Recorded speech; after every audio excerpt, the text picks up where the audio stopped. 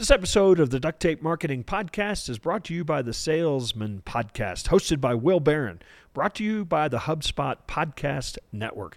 Look, if you work in sales, want to learn how to sell, or just peek at the latest sales news, check out the Salesman Podcast, where host Will Barron helps sales professionals learn how to find buyers and win big business in effective and ethical ways.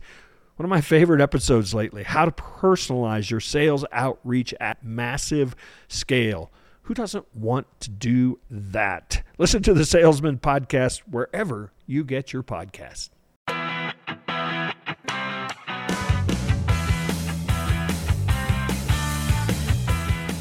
Hello and welcome to another episode of the Duct Tape Marketing Podcast. This is John Jantsch. My guest today is Dan Franks. He's a co-founder and president of Podcast Movement, the world's largest conference and trade show for the podcast industry. And he's a CPA, was formerly the business manager and director of live events for Mid-Roll Media. So Dan, welcome to the show. Thanks for having me, John. I'm super excited. So give me a little bit of the history of Podcast Movement, I guess. Let's start there, the trade show that you run and own.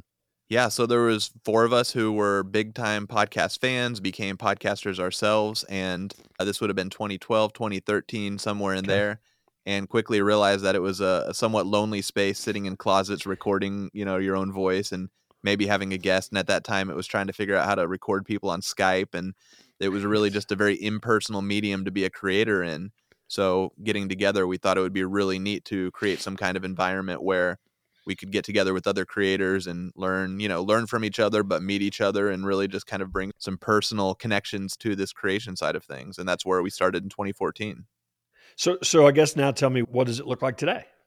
Yeah, so at that time it was, kind of a community gathering. We had about 500 or 600 people at that first year event, which was really big, way bigger than we thought it would be. We actually launched it on Kickstarter, so really just kind of thrown it against the wall to see if anyone else was out there that thought it was a good idea. And since then, it's grown to a twice-a-year event where each event gets, somewhere between 1,000 and over 3,000 attendees each year. And then a Facebook community with 70,000 members that's super active, the largest Facebook community for podcasters. So really just grown to, a lot of other things too. We've got a daily newsletter that's got over 25,000 subscribers. That's all about, podcasting and news and tips and tricks and all that. So really grown from just that, idea of a gathering to now this living, breathing kind of media machine, all for people who create podcasts. It's funny you mentioned that about it being kind of a lonely space. I actually started mine in 2005. So I may be one of the oldest school, particularly of continuously running, because, a lot of people that started when I did, I think it was hard to do. It was hard to get people to listen because there weren't, we didn't have the iPhone, app that came, delivered with the iPhone. And so I think a lot of people did give up on it because they really weren't building any audience or didn't see any point in it necessarily. But then obviously once it became much more mainstream, probably around 2012, 13 is when it really probably took off again. So what's been your history? I mean, you said you were a CPA. That's not necessarily an industry that jumped into podcasting early on. So what was was that a real differentiator for you as a CPA, or was podcasting just a side gig? Yeah, so it started as a CPA sitting, working 80-hour weeks behind a computer, just kind of, plugging and chugging numbers and trying to figure out what to do to pass the time. And podcasting was, from a listening standpoint, something that really filled that gap. And then from there, just kind of thinking, hey, maybe I should try this, like a lot of people do while listening to a podcast. It's a very common thing. And ended up connecting with a coworker who had similar thoughts. We were both accountants. We, at that time, were specializing in, they call it outsource CFP. So we were kind of helping small business owners with their financial, not just taxes, but a lot of their financial planning and bookkeeping and situations like that. And we thought it'd be real cool to kind of talk about small business best practices and interview small business owners and that kind of thing.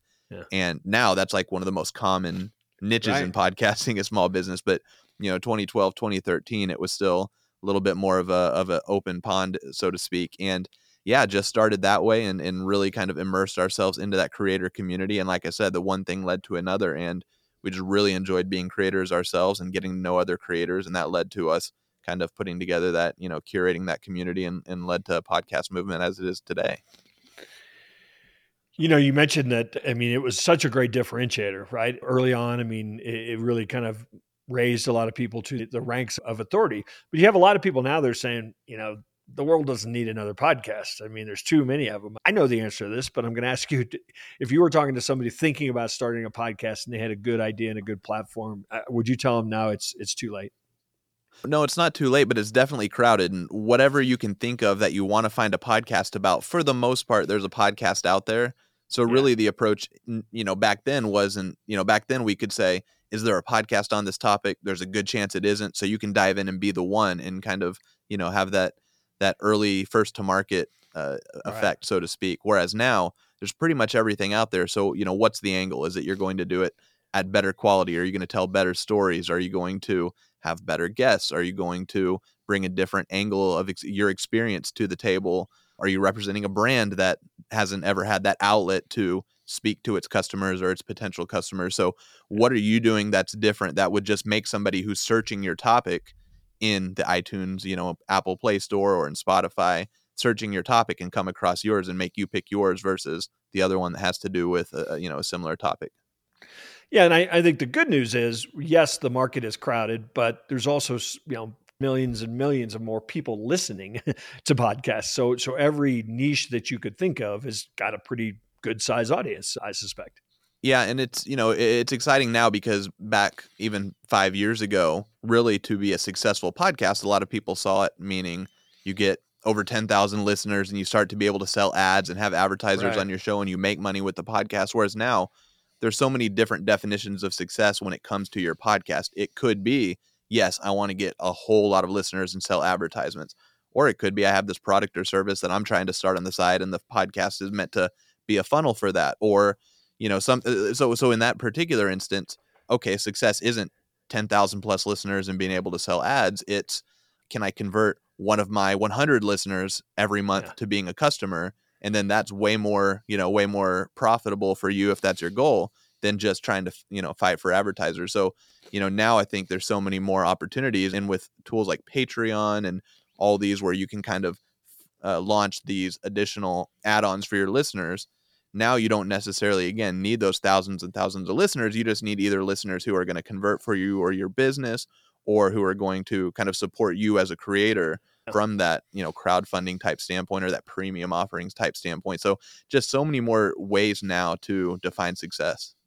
Well, and I'm glad you touched on it too, because I tell business owners all the time, think of it as a potential lead generation tool as well. I mean, I'm a consultant. If let's say I'm targeting, mid-sized company CEOs, well, I'm going to do a show getting best practices of mid-sized company CEOs, and I'm going to have them on my show.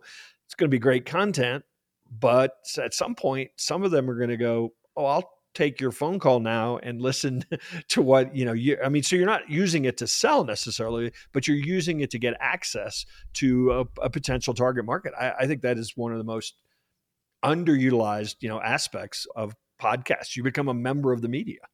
Yeah, and another thing that kind of that reminds me of is one of the things we see a lot now are like professionals. We talked about the accountant thing, but professionals who are almost talking shop amongst themselves, and Right. it's not meant for the customer, it's meant for other people in your position. So, for Yeah. instance, you might be some sort of specialized surgeon that there's only, 1,000 of you in the world. But if you're Right. doing a podcast just for, you and your fellow colleagues and you start listening, everyone else starts listening to the show, well, then you've got these super high dollar advertisers who desperately want to get in front of that particular type of doctor.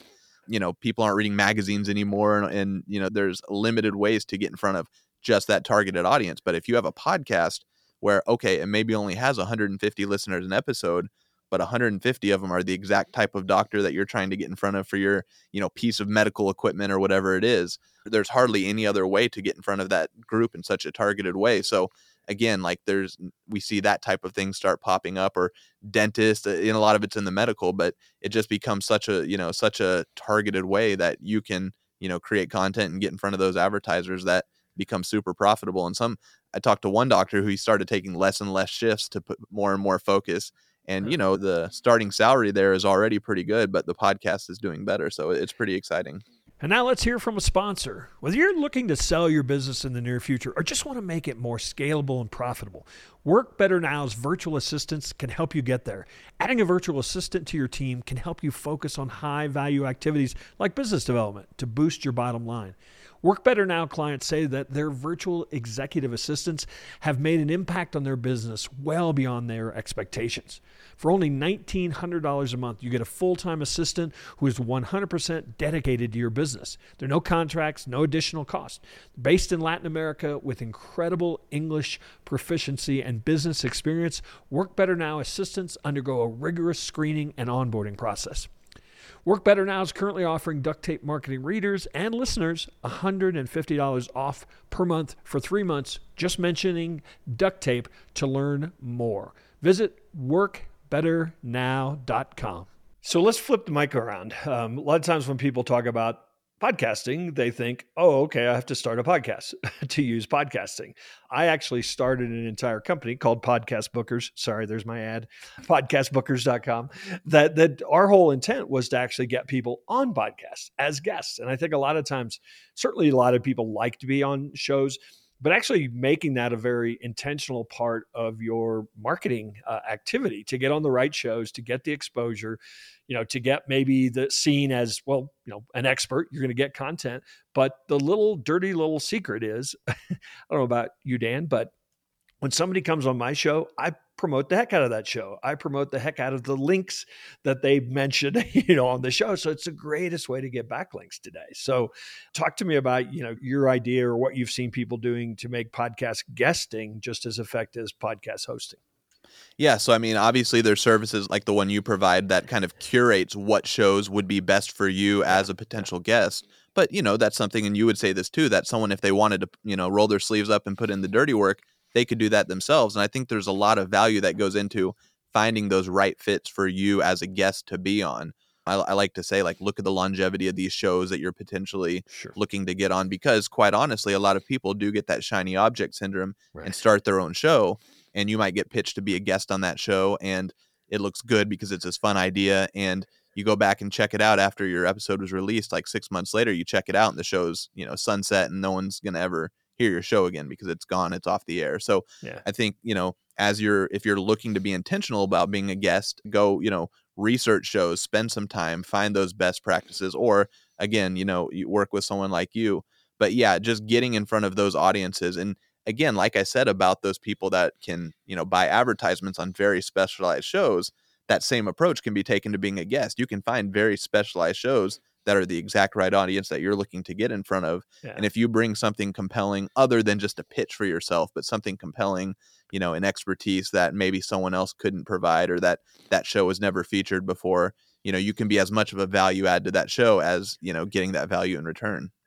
I had a client tell me this one, and I'd love to hear, if you've seen any really out of the box uses, that he actually went and found shows that other guests were kind of his profile of who he was looking for.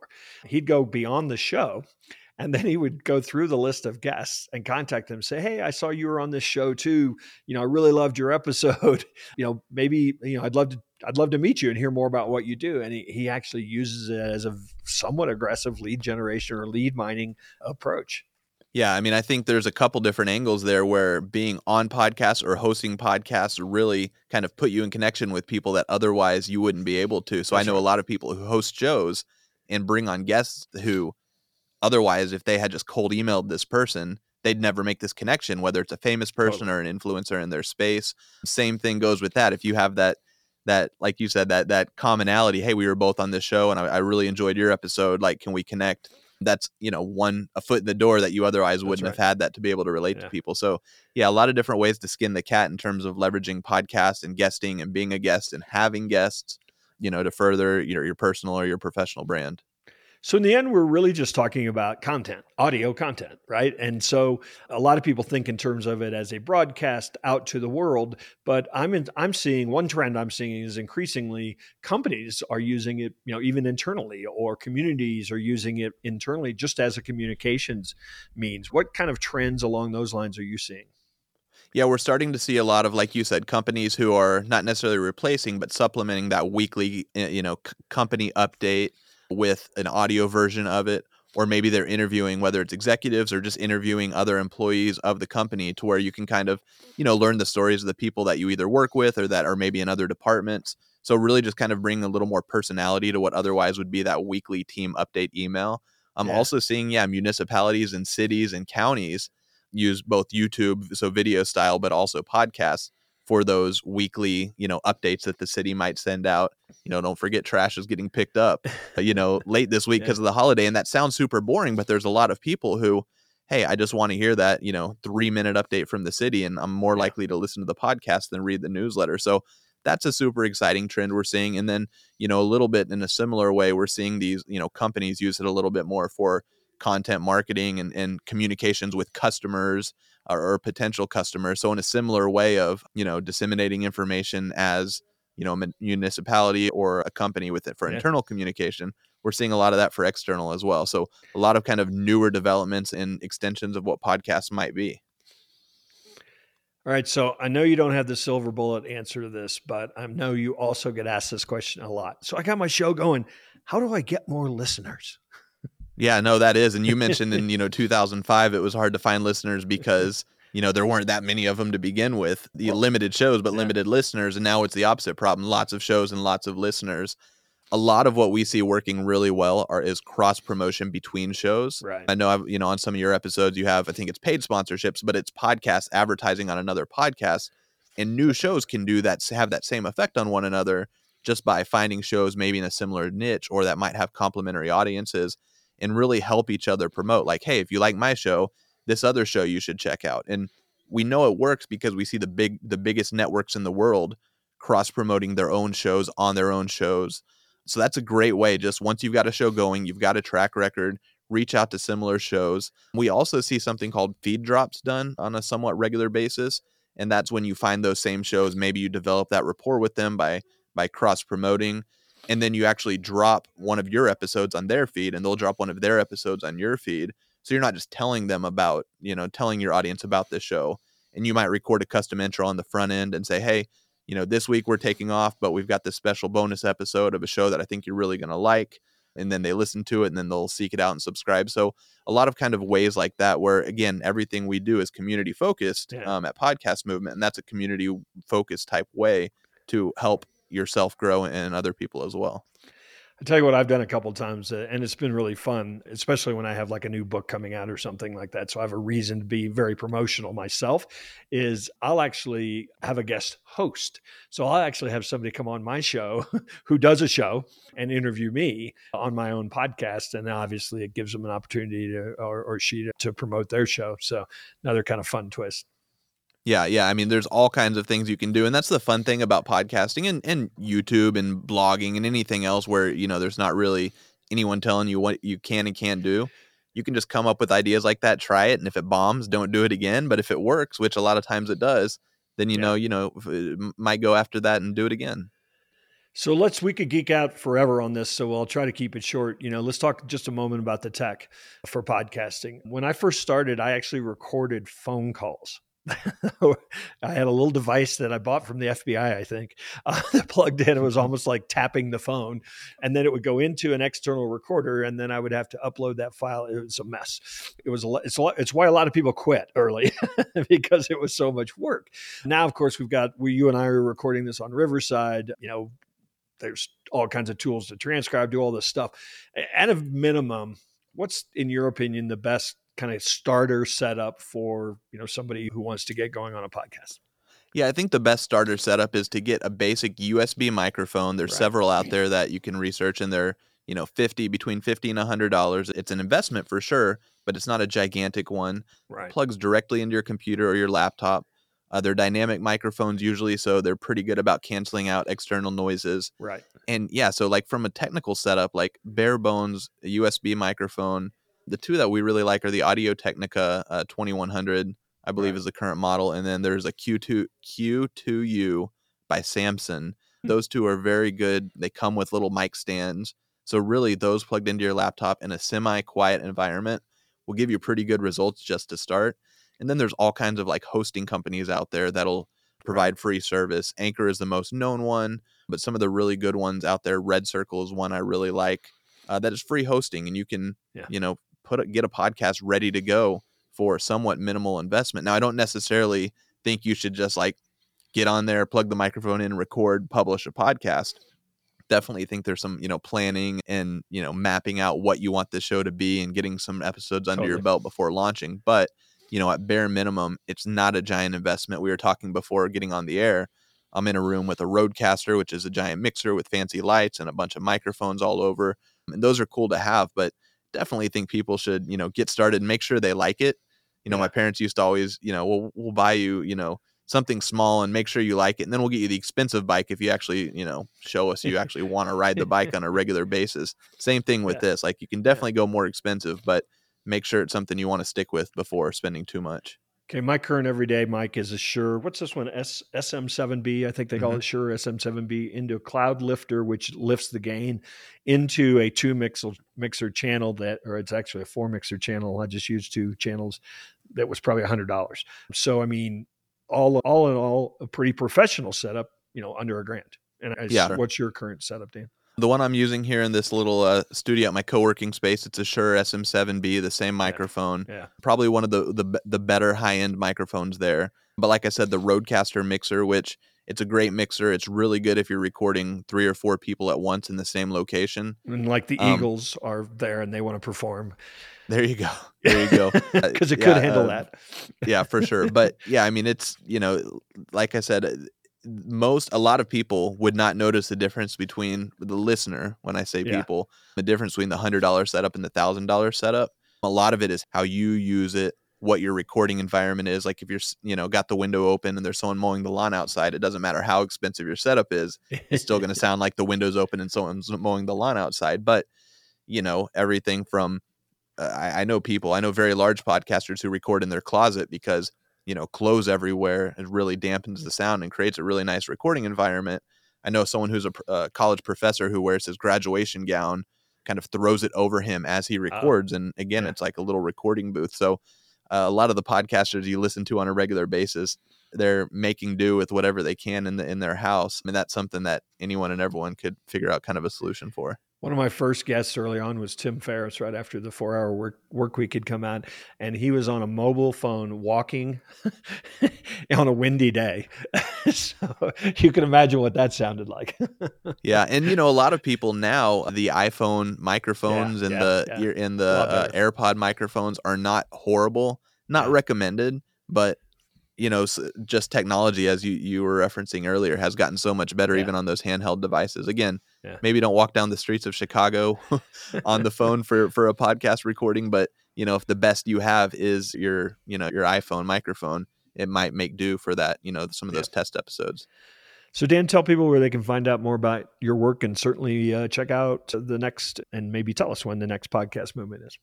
Yeah, so podcastmovement.com, we've got all of our daily newsletter up there, all kinds of tips and tricks and advice for new podcasters, as well as existing podcasters and industry professionals.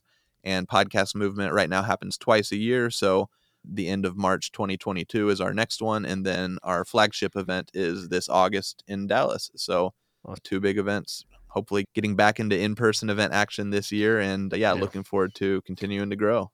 Yeah, awesome. Well, thanks for stopping by the Duct Tape Marketing Podcast, Dan, and hopefully we'll run into you one of these days at a podcast movement or on the road somewhere. Looking forward to it. Thanks, John. All right, that wraps up another episode of the Duct Tape Marketing Podcast. I want to thank you so much for tuning in. Feel free to share this show. Feel free to give us reviews. We love those things. Also, did you know that we had created marketing training for your team? If you've got employees, if you've got a staff member that wants to learn a marketing system, how to install that marketing system in your business, check it out. It's called the Certified Marketing Manager Program from Duct Tape Marketing. You can find it at ducttapemarketing.com and just scroll down a little and find that tab that says Training for Your Team.